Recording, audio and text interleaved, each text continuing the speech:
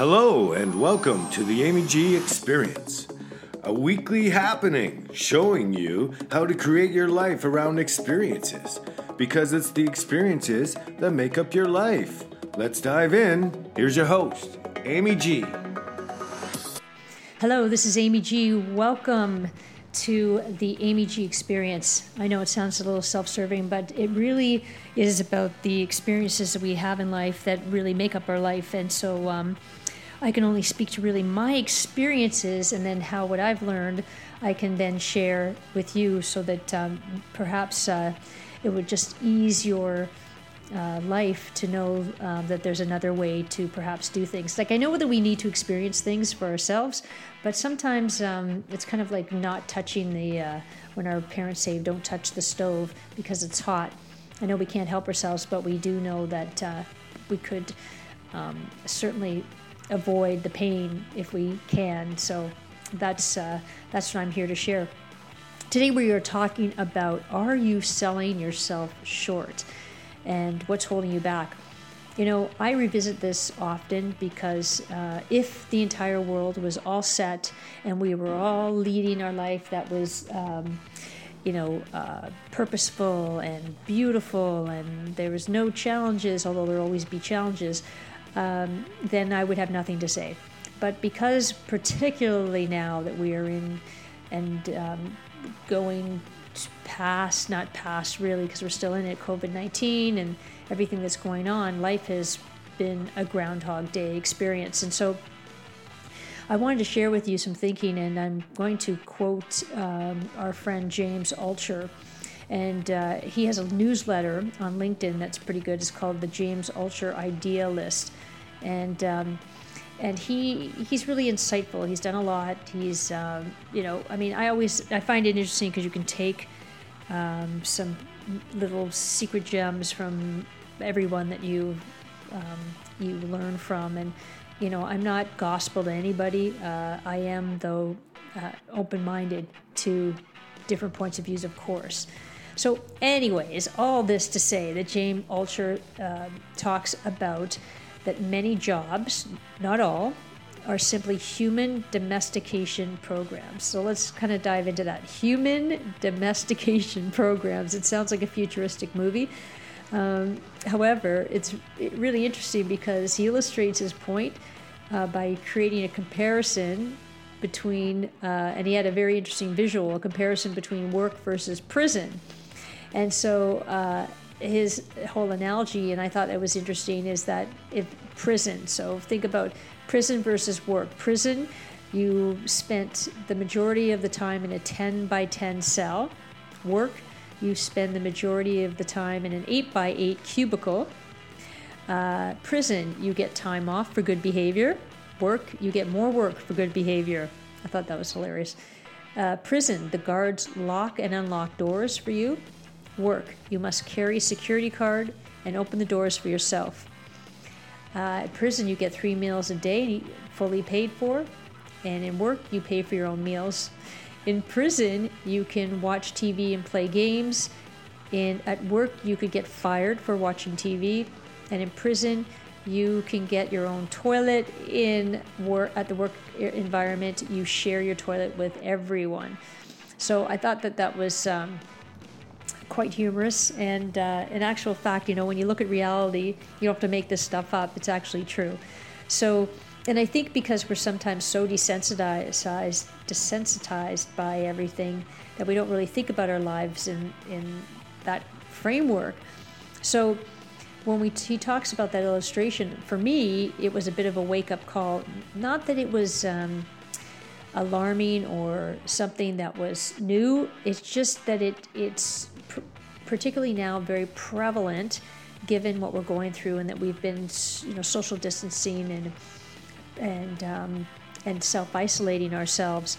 That used to really have some time to reflect and think about, what am I doing, and what's going on, and how am I going to lead my life going forward, because it's different. We have to do some thinking. So when he's, talking about, and he's sharing, the work versus prison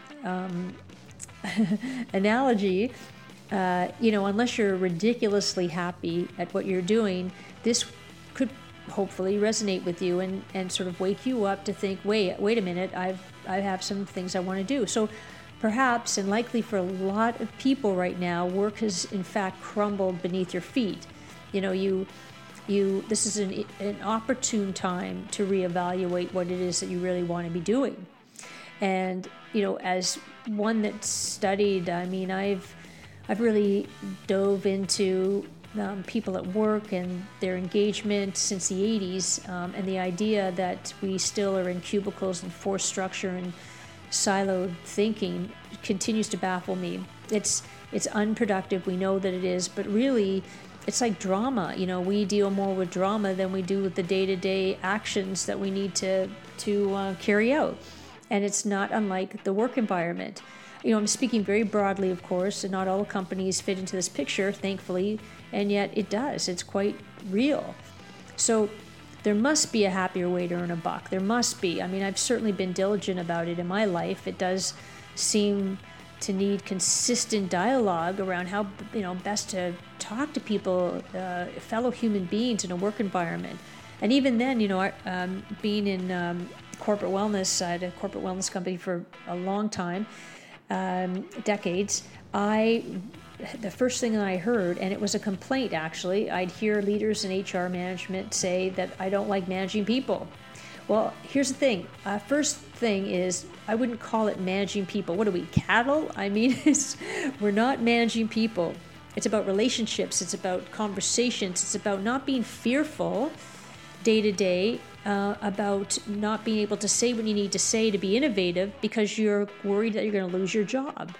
And we all know that can happen at any time. And it's baffling because we don't know if it's, we're doing excellent work and it's threatening and you're let go, or you're not doing enough, or there's too many people. There's so many factors.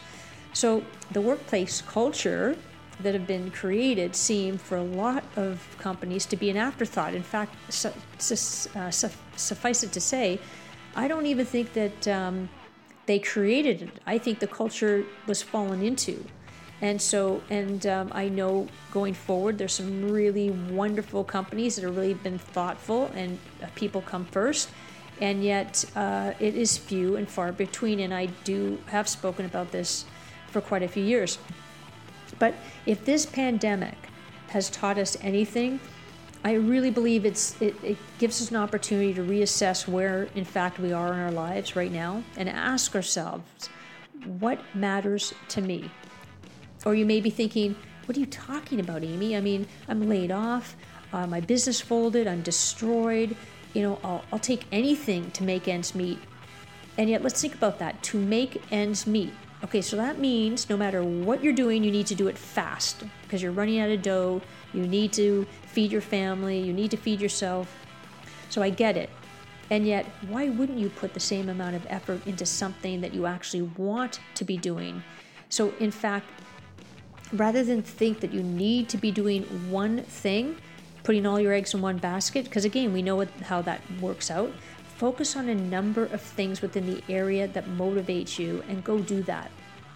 Start to collaborate, start to speak to people. I like that Ultra noted in this, I hope I'm saying his name right, in the same article. He said that the average multimillionaire has 7 different sources of income. So a job is just one. And then by also he notes that being an entrepreneur is just one. So the key is to try many things. So hey, look, unless you're immune to COVID-19, unless you're immune, period, COVID-19 has definitely thrown us for a loop. We didn't expect it. I mean, who would have thought, apart from the scientists and infectious disease experts that we weren't listening to years ago, because they did warn us, it fell on deaf ears, that we'd be compromised, not only compromised, but locked down for months. Our livelihoods for millions of people took a massive hit. So if ever we needed strength and resiliency, now is the time, and it's like we're on steroids. It's been that challenging. So here's what I'm suggesting if this is going to offer any support. And it doesn't work for everyone, but I'm suggesting it really does work for everyone. It's just taking the time I know that sounded contradictory, but in fact, people say that there's no cookie cutter for everyone, and yet it has to start someplace. So I'm suggesting start to write down your ideas of what you think you might like to be doing. Brainstorm. If you're stumped, that's okay. Just stare at a piece of paper, stare at that blank piece of paper until you come up with something, because something will transpire. Use that creative brain muscle, because it's a muscle and it needs to be used, and it'll get stronger over use. Like, you will continue to use that brain in a creative way. At first, again, it's staring at that blank piece of paper, until you put pen to paper and start to roll out the ideas. I'll give you an example of one that was really stuck in a mindset. So a friend of mine is a Class A welder. He welds anything. Guy's amazing. He started welding because he saw that those close to him, family and relations and so forth, were all welders. So of course you gravitate toward that common field. It just, if your parents are doctors, if you're in different fields, you tend to see what's going on and gravitate toward that. Not all the time, but it happens. So welding for him paid the bills. He's great at it, and yet would rather be doing anything but welding. Anything but. He really doesn't like it. So my friend is also an incredible artist, and yet couldn't see how he could raise a family and pay the bills and find himself in the arts, because we know that he didn't have the luxury of taking lots and lots of time to hone his skill in that craft. And yet years passed, he kept welding while he worked on his creative aspirations on the side. So he was diligent, relentless. He honed his craft, which is amazing, and it took decades, because overnight success takes like 12 years. So it took him decades to realize that he could do other things to earn a buck and be more satisfied. And what it took was his mindset. His mindset before was locked on, what can you do? I weld. That's what I do. And so any concept of any other opportunity it didn't even occur to him. So it wasn't until really he realized, wait a minute, I'm a creative. It was like a spark, like welding is creative. I'm creating things, and I'm creating the other activities in my life. So fast forward, he realized that, and he started writing everything down. He realized that he could do a number of different things. He just needed to shift his mindset. He grew more confident. He wasn't convinced any further that that's all he could do was weld. And years later, because it was foreign to him, he hung around different people. He spoke to different people. He took himself out of his comfort zone, and that's where he realized that there were opportunities. Because I love this quote by Ron Guerin. He said, every one of us has the ability and opportunity for more. So I'm saying, let's choose us. Let's find ways to lead a life that inspires us, that gives us the experiences that we need to flourish, to thrive. Because if you've ever faced survival, in that survival mode, and maybe you're in it right now, it is incredibly stressful. It is depressing. It's exhausting, it's fearful, and you have a feeling of hopelessness. It's a terrible place to be. And when you're in that spiral, it is really, really difficult to get out of it. You actually feel it within a depressive state that you have, there's no way to pump you up and say, or snap out of it. That doesn't happen. People that haven't experienced it say words like that because they don't want you to be feeling the way you feel. And yet there's got to be some small measures that you need to do, and actually to force yourself to push yourself to think about what it is you want to do, like making you a priority, and take the time to explore all the opportunities that lend themselves to who you are and what you want to be doing. Reach out if you're stuck, because together we're better is not just a slogan. It always sounds like, yeah, that sounds really great. It's not. It's a mindset that you need to adopt. So I'm encouraging you to really think about where you're going. If you need help, please reach out. When you're listening to the podcast that I'm sharing with you, feel free to reach out. Check me out on the My website is theamygexperience.com. Theamygexperience.com. Reach out, have any questions. I'm here to help you, because when you work with people that have an understanding of where you're at and truly understand where you're at, then they can lend some support and say, because again, you only know what you know, and when you're stuck, and it's really tough to get out of it from a mindset perspective. So I hope this sheds some light on the fact that, are you selling yourself short? You could very well be.